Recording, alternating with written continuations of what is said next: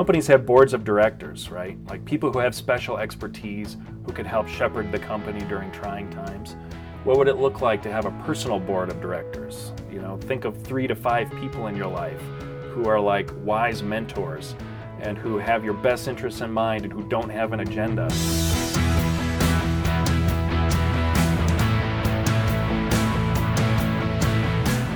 We're looking forward to this stimulating conversation with Dr. Brian Dick because at VOCA we know a sense of calling gives us the confidence we need to make it through the tough times in our career. Brian has done research to prove that this deep clarity of vocation is within reach for all of us. This is the Career Navigator podcast, where we deliver the insights you need to discover and travel God's path to the best next for your career. I'm Dr. Chip Roper, your host. We believe that no one needs to walk alone through career transition. And I'm not alone. I'm delighted to be joined by my co-host, Ken Kennard. Hello, everyone. And Sarah Evers. Hi. And Ken is going to tell us a little bit about our topic for this episode. People who are in job transition are asking the big questions like, what is God's call for my life? And how do I make sure my job really fits who I am? And how do I get the support I need to succeed at work for the long haul? Well, today's conversation covers all of these and more. We're going to learn about finding your calling, creating a personal board of directors, and the 4 C's of adaptability: concern, control, curiosity, and confidence. So let's get into the interview. This webinar was recorded with a live virtual audience in November of 2020, and Sarah was there to introduce our guest.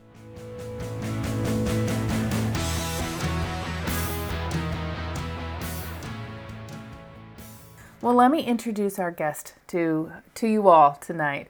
Our guest is Dr. Brian Dick, and he's a vocational psychologist, professor of psychology at Colorado State University in Fort Collins, and he's the co-founder and chief science officer at Jobsology. So Brian studies meaning and purpose in the workplace and calling and vocation in career development, and he's at that intersection of faith and work. So he served on editorial boards for 7 research journals. 7. I don't know the last time I read a research journal. Sorry, Dr. Dick. So he's been on the editorial board of 7 research journals, and he's published 4 books. So we're really excited to have him here. He's an American Psychological Association Fellow. He's the recipient of the John Holland Award for Outstanding Achievement in Career or Personality Research, and the Applied Psychology of Religion and Spirituality Award. So let's welcome Dr. Brian Dick. He lives in Fort Collins, Colorado, so this is dinner time for him, and he's taking time out from his wife and 4 sons to join us tonight. Dr. Dick, we're so glad that you're here. Welcome. Well, thank you, Sarah and Chip and Ken. Thanks for inviting me to be on. Please call me Brian. I'm very, very happy to join all of you tonight. Brian, it's great to have you, and thanks for joining us. Let's just dive right in. You've done a lot of research and writing. What are some of the key points of your vocational model? Like, what's kind of the heart of it? Well, just as a quick step prior to that, to give you a little context on the way I approach these things, I'm a believer in Christ, and not a trained theologian. I'm a theologian in the sense that all of us are theologians. So, as a person of faith, I want to think very carefully and deeply about what, our Christian worldview has to tell us about our place in the world and what that means within our work. But as a research psychologist, I've spent most of my career trying to investigate using science what it means to have a calling and what difference it makes for folks. And so a lot of what I've really tried to do over the last decade or so in particular is start to integrate a lot of what we've learned from vocational psychology with principles that, we derive from Scripture. And so you asked, key points of a model. I'll just kind of carve it out as having 2 broad parts. One is discerning a calling, and one is living a calling. Okay, and those are not exactly the same thing, right? So discerning a calling, speaks to that big question: what am I supposed to do with my life, or what's God's calling for me within life as a whole and within my career in particular? And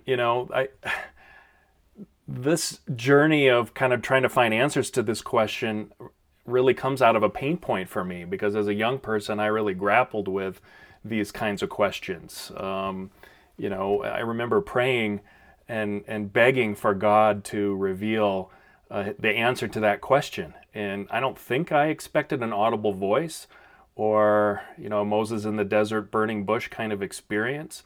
But I did expect that the more I prayed for a clear answer, and the more earnestly I prayed, then it was just a matter of time before that would be revealed to me in some kind of clear and unmistakable way. But if you read theologians on this question, they'll point out that even in the pages of Scripture, God tends not to reveal his calling to people directly, as in with an audible voice. He does that sometimes, but not very often. It's the exception, not the rule. And so then what do the rest of us do? And I think, the key focal point for approaching this question of discerning your calling is gifts. And there are lots of passages. I like to talk about, how Paul refers to gifts in the New Testament. 1 Corinthians 12 is one of a few places where he talks about gifts and uses the metaphor of the body. The church is like a body, and each of us plays, is a different part of the body, and one part can't say to the next, you're not important. We're different, and all are important. We have to figure out how to work collaboratively to advance the well-being of the whole. And if you wanted to take that general principle and apply it broadly to the world of work, you'd be in good company. Luther did that, and Calvin did that, and the Puritans took the ball and ran with it. And so there's good precedent for that. But then as a vocational psychologist, I look at, what do we know from research about what actually predicts a sense of purpose in someone's work and job satisfaction and performance and all of that. And it's gifts. So I use that word really broadly. And what I know from psychology is that a reasonable starting point is probably interests and values, right? Interests, what do you enjoy? And values, what's important to you, or what do you need to have in a work environment in order to be satisfied? And then you layer on top of that things like personality and abilities and so forth. So if I'm trying to figure out what my calling is, I think probably praying is a reasonable thing for Christians to do, but maybe it's praying for wisdom rather than for a divine revelation. And then it's engaging in an active approach to figuring out what my gifts are, being able to articulate that, but then also looking at the world of work and exploring pathways, both opportunities and needs, and then looking for a fit. And there's decades of research on that person-environment fit question that shows that the greater the fit between an individual based on their psychological attributes and the work environment on multiple levels, the occupation, the organization, the team they're a part of, the greater the fit, the better the outcomes in terms of satisfaction and commitment and so forth. And so that's one of the examples where psychological science within vocational psychology and principles that are laid out in Scripture converge. And I get super excited when I see that happening. So that's discerning a calling. The discernment side. And then the other part is living a calling. I mean, it's, a lot of us, and this was me as a young person too, once I have the answer of what my calling is, there's this sort of like naive expectation that we'll just ride off into the sunset and everything will go great. And the reality is it's almost like a marriage, finding the right person really helps, but then that's when the hard work begins. And so, living a calling is on an ongoing basis. How do I express my gifts within the world of work? And how do I approach my work in a way that aligns with what matters most to me? And, for Christians, well, maybe before I talk about what this looks like for Christians, I'll say there's a body of research that looks at that question in terms of a sense of meaning. The stronger the alignment between a person's experience at work, day to day, and their broader sense of purpose and meaning in life, the more meaning they'll experience at work.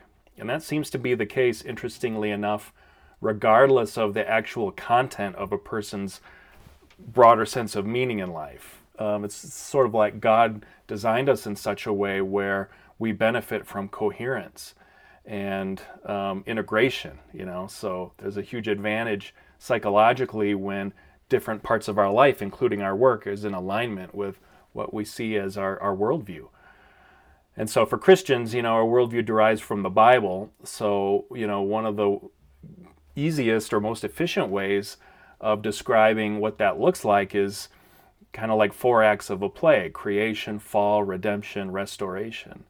And we could go into detail about what those 4 acts entail, but to me, if you think of the Bible that way, then it prompts some questions that are important to answer within your work, whatever your work entails.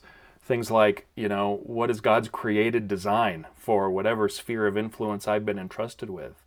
And in other words, what needs to be preserved or cultivated or developed? It's a kind of a culture building question. And then with the fall, it prompts the question, what's gone awry in my job? What is tainted and distorted and not the way it's supposed to be?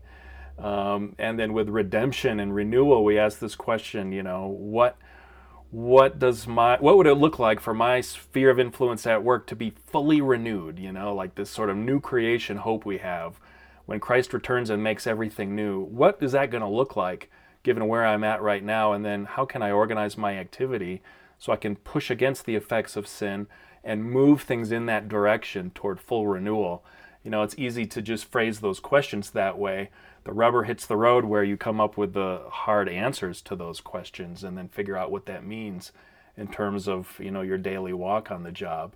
But that's, going into maybe a little more detail than I expected here, but that's sort of what it boils down to if you frame it in terms of discerning a calling and living a calling. That's really helpful. It's a great place to start. How would you define calling? Yeah, it's an important question, and there's actually within the academic world there's some debate over what that term means. I've always taken the view that a calling has, as it applies to work anyway, kind of has 3 factors. Number 1 is a transcendent summons. It's this notion that something beyond myself is compelling me or calling me to approach my work in this way. The second is an alignment of work purpose with life purpose. Okay, so what I'm doing all day for my job is not segmented and separate, siloed off from what matters most to me in life. The 2 are in sync. And then the third is a kind of pro-social orientation. It's the idea that we approach work in this way not to kind of pursue our own personal happiness, but rather to contribute something of value to the world around us. The paradox being that the more focused we are on enhancing the common good, the happier we tend to be. So transcendent summons, purposeful work, and pro-social orientation is kind of how we define it within our research. What percentage of people do you think feel like they have a sense of calling in their work? Do you guys have any stats on that? Yeah, what would you guess? 30%. It depends a little bit on how you ask the question, but we did have we had this data set from a nationally representative sample that we partnered with some sociologists to collect, and it is about 45% of people. Higher than I thought. Strongly or totally agree with the statement, I have a calling to a particular type of work. But I'm in New York City, and you had an altruistic component of your definition there, and like hardly anybody here qualifies for that. So like the percentages are lower here. There might be regional differences. That's very possible. That's funny.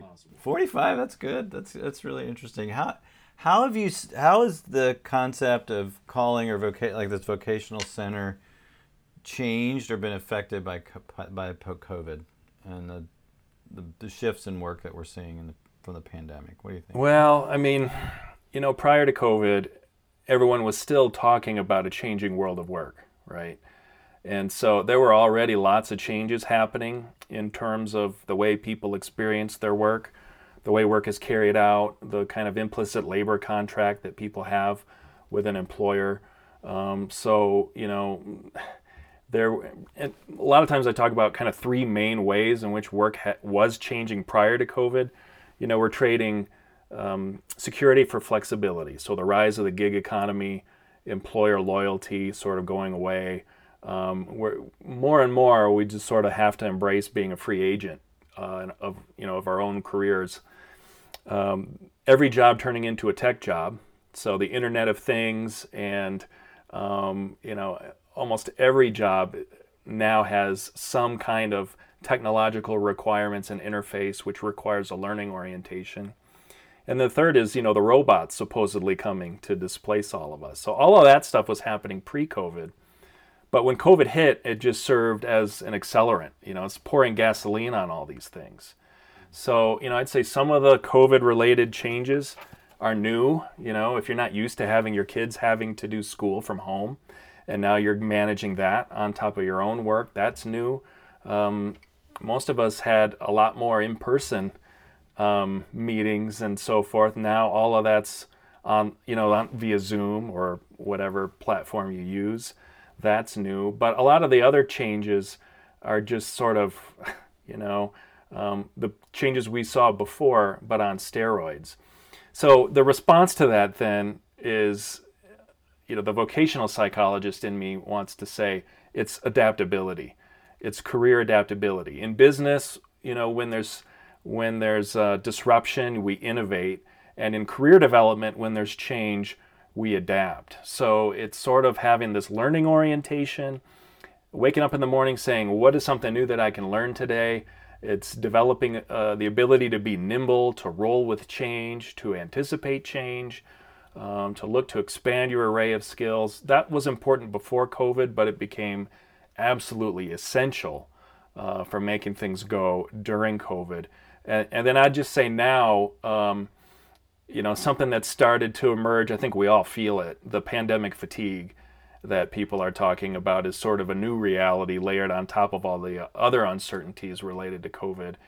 I think it puts us in a position where we just have to have some compassion on others, some self-compassion, maybe setting realistic goals and expectations, not expecting so much of ourselves, just giving ourselves a little bit of grace, and then focusing on what's really important. Those are the things that I think are probably essential for just sort of surviving through this period. That's really interesting. How's work changed for you? Yeah, well, let's see, at my university, although the PR people are very quick to point out that 2/3 of courses at Colorado State University have an in-person component. None of my courses do, so I'm completely at home now, and I was doing online teaching before, but now I'm doing all online teaching, and that can be burdensome. And, with Jobsology, we have a small team, and we evaluated the use of our office space and decided that since none of us had been in there in months, maybe we should, not renew the lease and become a completely virtual company and, remove that expense. And so we did that. And so that's very new. And, lots of companies are reevaluating, I think, the role that remote working is going to have in the life of their company going forward. Before we get to the rest of the interview, we want to tell you about one way you can maximize your job transition with a professional guide. There's so much at stake in job choice. Your daily reality, God's plan for your life, even God's plan for the world, because our work is part of His vision. So maybe it's not so wise to just jump at the next shiny opportunity. Voca's Career Navigator gives you all the facts and space to get perspective and comprehensively move forward in your career. The program has 3 components. First, personal discovery. That's where you take assessments and find out how God's wired you. This provides scientifically proven data about what kinds of work you're suited for and what kind of environment fits you best. Second is messaging. That's where you work on refining your value proposition, which helps you communicate clearly with people who can actually help you find the next opportunity. And finally, you learn about how to master the job interview process. This includes refining your resume, improving your online presence, standing out in an interview, and even negotiating your salary. The Career Navigator is offered in 2 versions. The individual version gives the most attention to you with a dedicated coach who guides you through the entire process. There's also the cohort version, where you join others in a small group to help each other along the way. Both versions come with a robust online learning management system that provides the structure you need to stay motivated and keep moving through the process. The bottom line is that you walk away with hope and a plan. So if you or someone you know is in the middle of a job search, or you just want to find how to follow your calling, check out the Career Navigator at vocacenter.org/career navigator. We'll put a link to that in the show notes. Say a little bit more. Let's talk a little bit more about the remote work effect, and how, like when you said earlier that our environment, the fit of our environment with who we are, that's part of giving us that sense of calling or purpose in our work. And I mean, if you're an extrovert, if you like to be a part of groups that are brainstorming and creating, if you like to be hands-on, like it seems like a whole group of us may be feeling like our calling is kind of being pressed down a little bit by this. Well, there's been a huge shift, right? And so the same job title, based on the way the work has changed, the nature of our fit to that job it's got implications for that, right? So if you're somebody who is more extroverted and just thrives, gains all kinds of energy from, in my case as a professor, walking through a classroom and, making eye contact with folks and drawing them out and raising questions that we can all engage. Like, you can do a Zoom version of that, but students are exhausted. Many of them request to have their cameras off. That's kind of hard when you don't get any nonverbals from the folks you're it's draining. I mean, and people talk about Zoom fatigue too. For someone who's a little bit more extroverted, especially, it's totally draining. If you're a little bit more on the introversion end of that continuum, then it might be sort of a pleasant change of pace, right? Where you don't have to be in this scenario that you found to be exhausting all of the time. So I think what's key there is that these changes have had implications for, where we derive meaning and joy from our work. And that takes a little bit of evaluating, and I would say a key response to that would be recognizing that we're not always passive recipients of our jobs and our responsibilities. We're also active shapers of it. So if there are things that I think have shifted that have made things a lot more difficult, it might be an interesting exercise to think through, how can I shift things back? Or how can I create new opportunities to engage with people that will give me some version of what I enjoyed so much before, even though recognizing that, we're just in unusual circumstances and there's always going to be compromise. Yeah, I mean, I think that's well said. And you mentioned earlier just the need to be agile and to kind of adapt, I think is the word you used, to be adaptability. And are there certain questions we should ask ourselves, or practices we should even get into so that we can sort of stay ahead of the curve? I mean, even when it comes to the pandemic way of working, if we could call it that, we see the same thing. We see that like this has accelerated a lot of trends, so that kind of pushes those things further down the road. And we don't think from the people we're talking to that this isn't gonna be over anytime soon. Like, we're gonna be fighting about wearing masks and talking about a vaccine, and like it's probably gonna go into well into 2021. And some are saying it's not really gonna be in the rearview mirror till 2022. So, what are some things we can do to kind of keep kind of recalibrating that sense of calling or purpose? Well, if you're talking about adaptability, there's 4 C's. Okay, there's 4 C's: concern, control, curiosity, and confidence. All right, so let me walk you through those briefly. Yeah, that's good. So concern, here we're talking about just having the motivation to prepare for future possibilities, which flows out of a kind of future orientation, a sense that in order to be successful in the future, I need to plan now.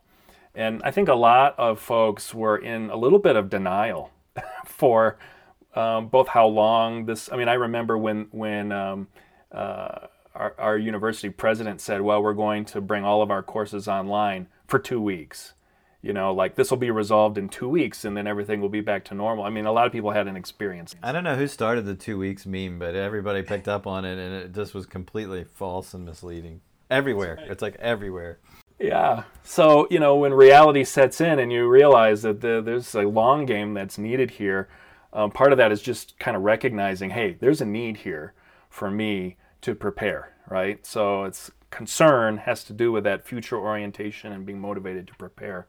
In terms of control, here we're talking about self-discipline, right? Taking an organized, deliberate, decisive approach to making changes and decisions, recognizing that you're an active shaper of your career trajectory, not kind of a passive player in that process. Now, I like to say with Christians, you know, control, this is not the opposite of surrender. It doesn't mean I'm not going to surrender to the Holy Spirit.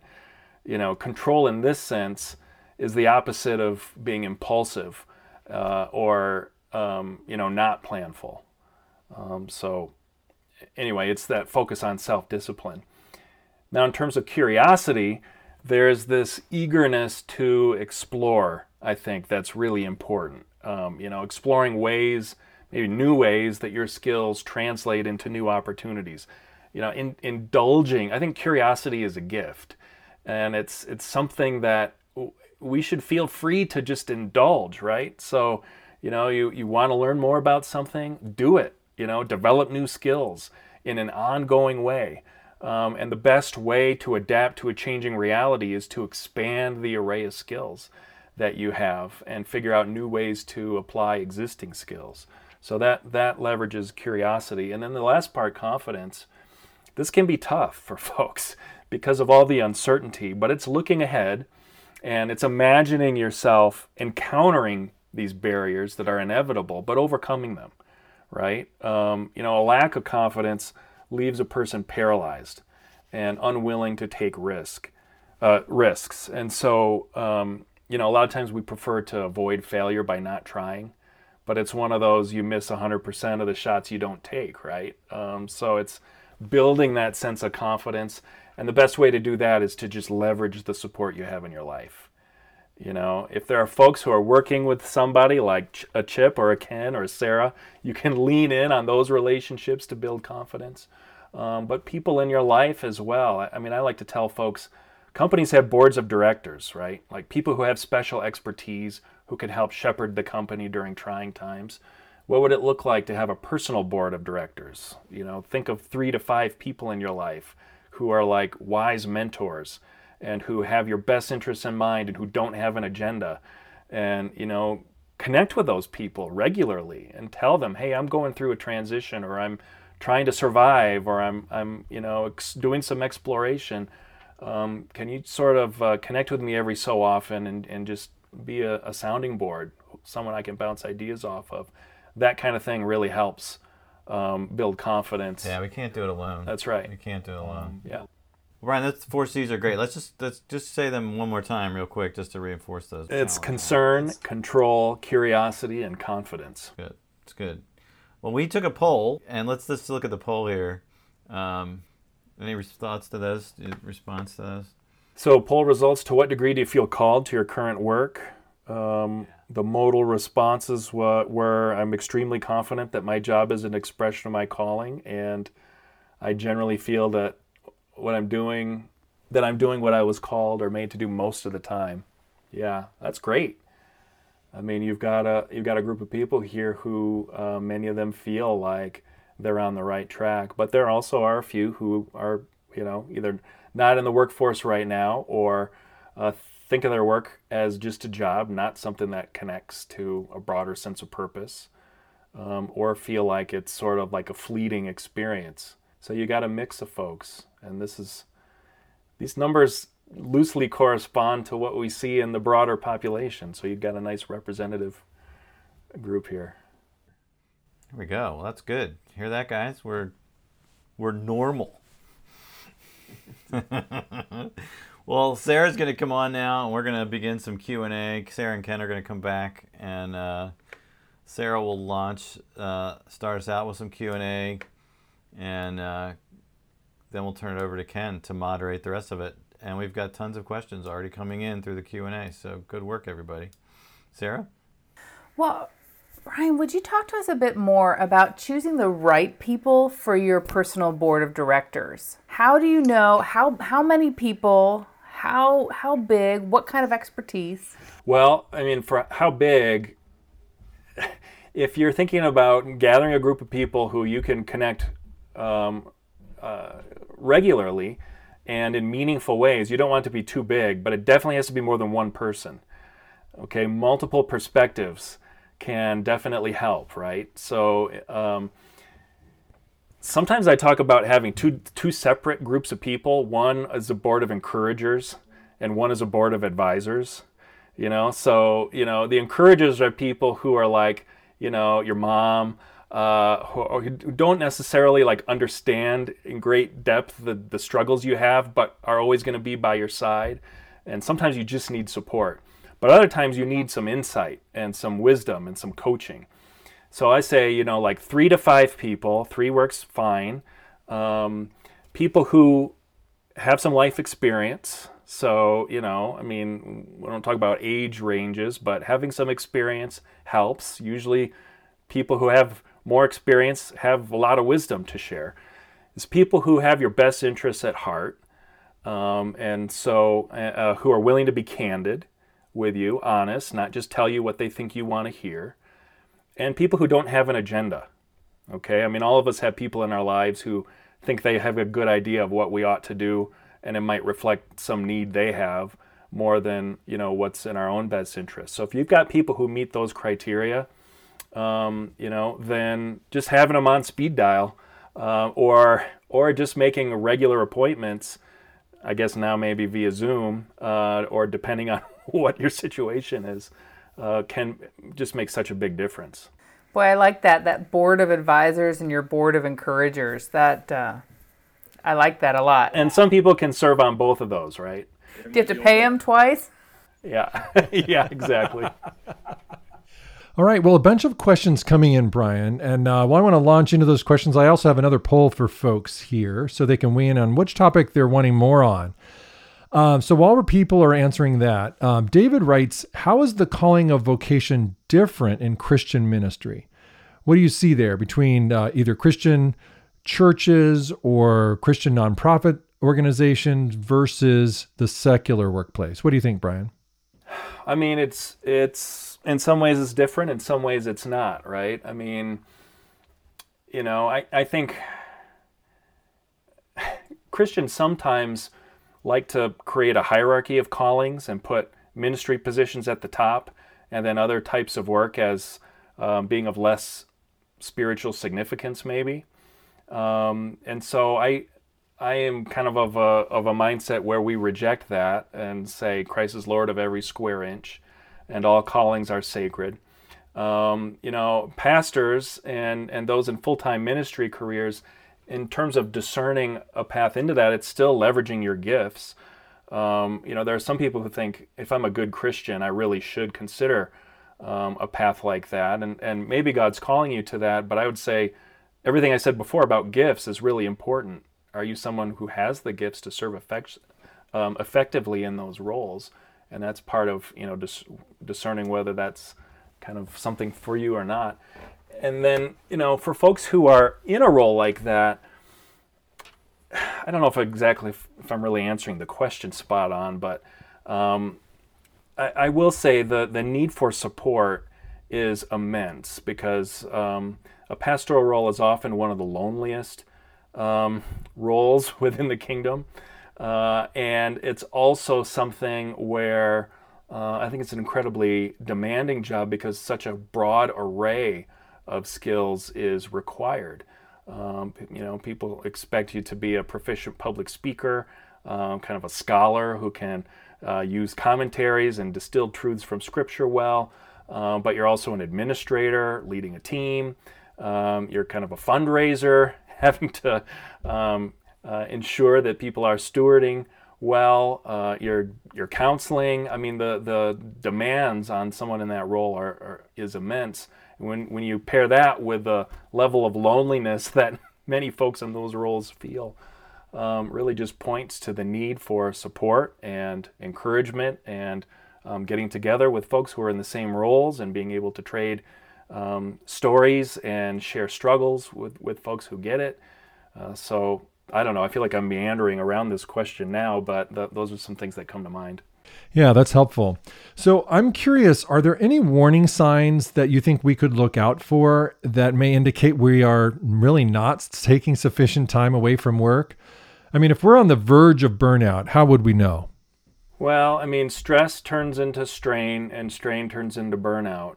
So I think everybody is probably experiencing a certain level of stress. That's just normal. I mean, it's hard to imagine somebody not experiencing stress given everything that we've all endured, recognizing that we all endured in different ways. When that stress starts to compound and a person is noticing that it feels harder to get out of bed in the morning, it's harder to get anything done, I feel less joy than I ever have, everything feels like a chore, it's a major success just to make it to the end of the day. Those kinds of experiences, which by the way are very common right now, probably point to the need to figure out a way to take a step back and recharge.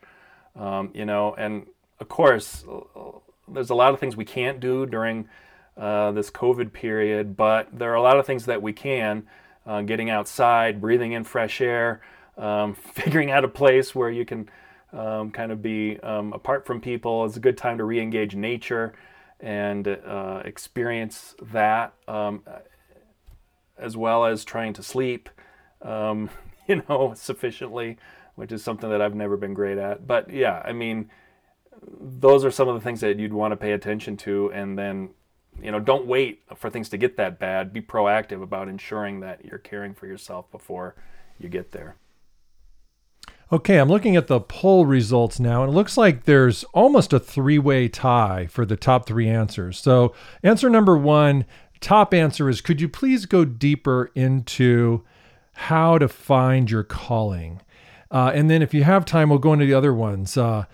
One is the factors of fit at work, and third place was the psychological effects of 100% virtual work. So let's start with finding your calling. Any tips on how to do that? Well, I mean, for Christians, I don't want to be too repetitive of what I said before, but, I just say we start with prayer, and there's some other kind of like spiritual disciplines we can engage in that set the tone, that give us a heart that's open. Now, the one piece of advice I'd give the 19-year-old version of myself who was praying, for an answer and feeling frustrated or like I'm doing something wrong because I'm not getting it, would be, don't just pray and wait passively, but pray and be active. And, and what does it mean to be active then? Well, this is one question that there's actually an answer within vocational psychology. There's been lots of tests of career interventions, career counseling interventions, to the point where there are now meta-analyses, studies of these studies that have experimentally tested a career intervention relative to a control group. And these studies find that engaging in a process, some kind of career intervention, is effective. And there are certain things that seem to separate the super effective interventions from the ones that are less effective. So those things are, I'll give you 5 of them, all right? Written goal setting exercises is one. So we know the power of goals, right? If you don't know where you're going, you'll probably end up somewhere else. So setting goals is important, but when you commit them to writing, there seems to be something about, first of all, it requires a person to take these vague ideas in their head and articulate them in a way that they might not otherwise when you have to write them down. But then the act of writing them down creates a kind of contract. It's like it has more power to put them in writing now that feels real or something. So that's written goal setting exercises is one. Individualized interpretation and feedback. So, working with a career counselor, career coach, you get a lot of in-depth kind of one-on-one feedback. Assessment is very useful here. But I do caution, not just any assessment. It has to be an assessment that has some good evidence for reliability and validity so that you know that the information that you're gathering about yourself is good information, it's accurate. The third would be accurate and up-to-date occupational information. So, sometimes we don't know what we don't know about the opportunities that are out there. So how do we learn about them? I mean, there are online resources like, the Occupational Information Network that the U.S. Department of Labor has, ONET. You can go to ONET online and get information that way. Or you can do informational interviews. If I'm interested in a certain career path, who do I know who's doing that? Or who do I know who knows someone who's doing that? Can I connect with them and then sit down with them for 30 minutes or whatever, pick their brain? You establish a network, but you also get good inside information as to what it's really like and advice. The fourth, both number 4 and 5 then have to do with support.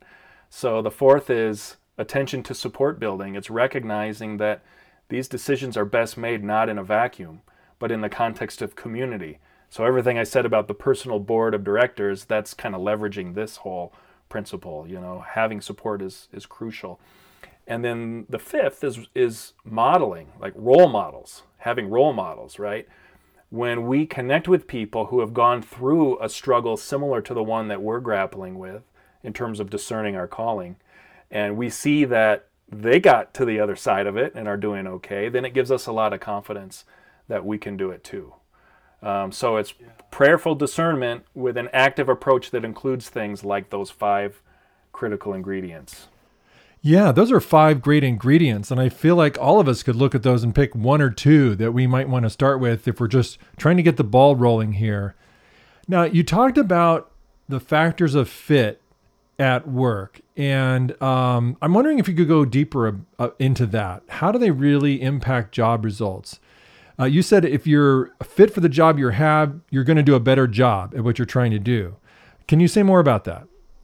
Yeah, I mean, when I talk about fit, I'm talking about psychological fit, right? So it would be things like interests. What do you enjoy, and values. What do you need in a work role in order to be satisfied? So, and I use assessments for this. We have this online assessment system called Pathway U that bakes in some of these things. So I know about myself that I really enjoy activities where I'm helping people.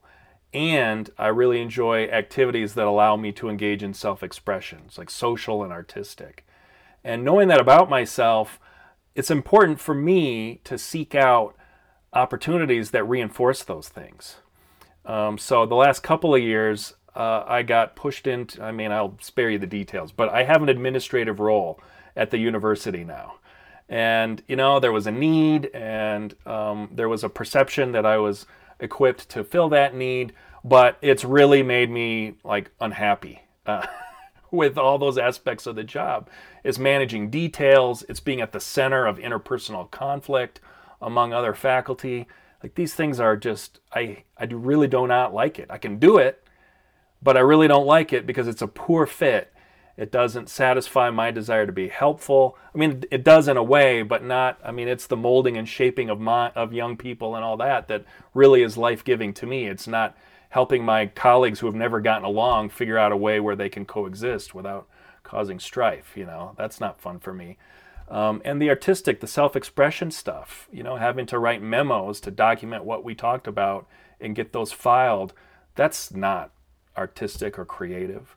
But part of that means understanding yourself, and then part of that means evaluating your environment and figuring out ways to shape it so that the things that you most enjoy and the things that matter most to you are actually part of your regular experience. Another example, because you asked to dig deep, I'll give you another quick example. in terms of values, autonomy. It's half of the reason that I am a faculty member is because I know it's a world where I've got all kinds of autonomy. No one's looking over my shoulder and telling me what I need to do. As long as I produce and hit certain performance objectives, I can do it whenever and however I want to do it. And I totally love that.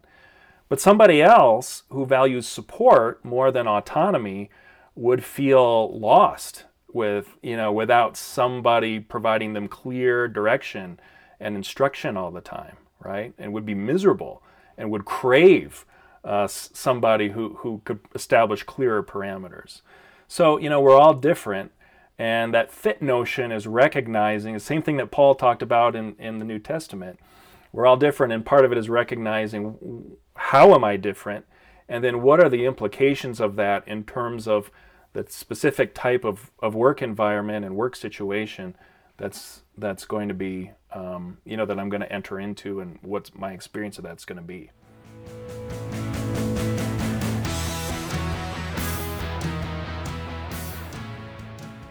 So let's check in with our coaches and process some takeaways from this conversation with Brian. For me, I'm struck by the following idea. Whether we like it or not, we cannot separate God's plan for our lives from our vocational path. So finding your way in your career is fundamentally spiritual. Some of us just, quote, do what we want or do what seems easiest. Instead, all of us need to say, what does God want me to do? But praying the "what do you want me to do, God" prayer does not make this an easy or quick process. Brian suggests that God reveals our calling over time as we discover our gifts and find the types of tasks that bring us joy. Diligence, exploration, and humility are required on our part to enter the work that God has called us to do. I hear that, Chip. That exploration piece really speaks to me, because what I appreciated from Brian's conversation with us was that 4C grid: concern, control, curiosity, and confidence. Control is an interesting piece in that it's about this deliberate and organized approach to job search rather than just some haphazard, random shot in the dark. I just think so many people approach job transition in this random way. But an organized, thoughtful approach followed by curiosity gives you the freedom to learn about different ways to apply your skill set and grow your contribution to an organization. Well, we've seen these concepts lived out in our Career Navigator job search training program. Just yesterday, one of our career navigators said that she started the program thinking about one career path, and now she's excited about possibilities in a completely different field.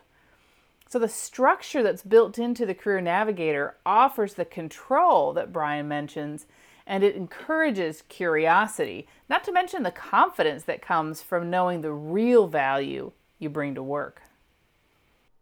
That's a good story. And I think that she's not the only one that's making a job shift during these times we're in. Brian has gotten me thinking about why so many people are dissatisfied with their jobs. When I read the news, it seems like many people have reassessed their career options during the pandemic, and there's a lot of churn going on with employees.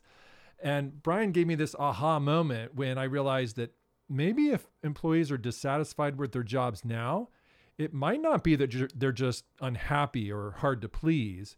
For many people, the very part of their job that is suddenly missing is the part of the job that really made it fit for them, about how they're wired and who they are. So even if their job is the same on paper, it may not be as fulfilling as it once was. And maybe there's a psychological explanation for that pit in their stomach when they go to work now. Yeah, I relate to that pit in the stomach, and it's attacked me at different times along my career and driven me into two major transitions in the last 10 years. And one of those transitions succeeded and one failed. What was the difference? What was the difference in, what made the successful one successful? Well, in the one that worked, I hired a coach to walk with me. The investment of time and money was paid back to me many times over through the increase in confidence, through the shortening of the time it took me to search, and through the compensation bump I received in my salary negotiation. I found God's help in my search process through a coach, and we offer the same to you through the Career Navigator. So visit vocacenter.org/career navigator to get started on your process today. The Career Navigator podcast is brought to you by the Voca Center, where we bring God's wisdom to work. As we close, I invite you to join us live. Every Career Navigator podcast is recorded in front of a live virtual audience. Plan to join us and shape the conversation with your questions by signing up at vocacenter.org/webinar.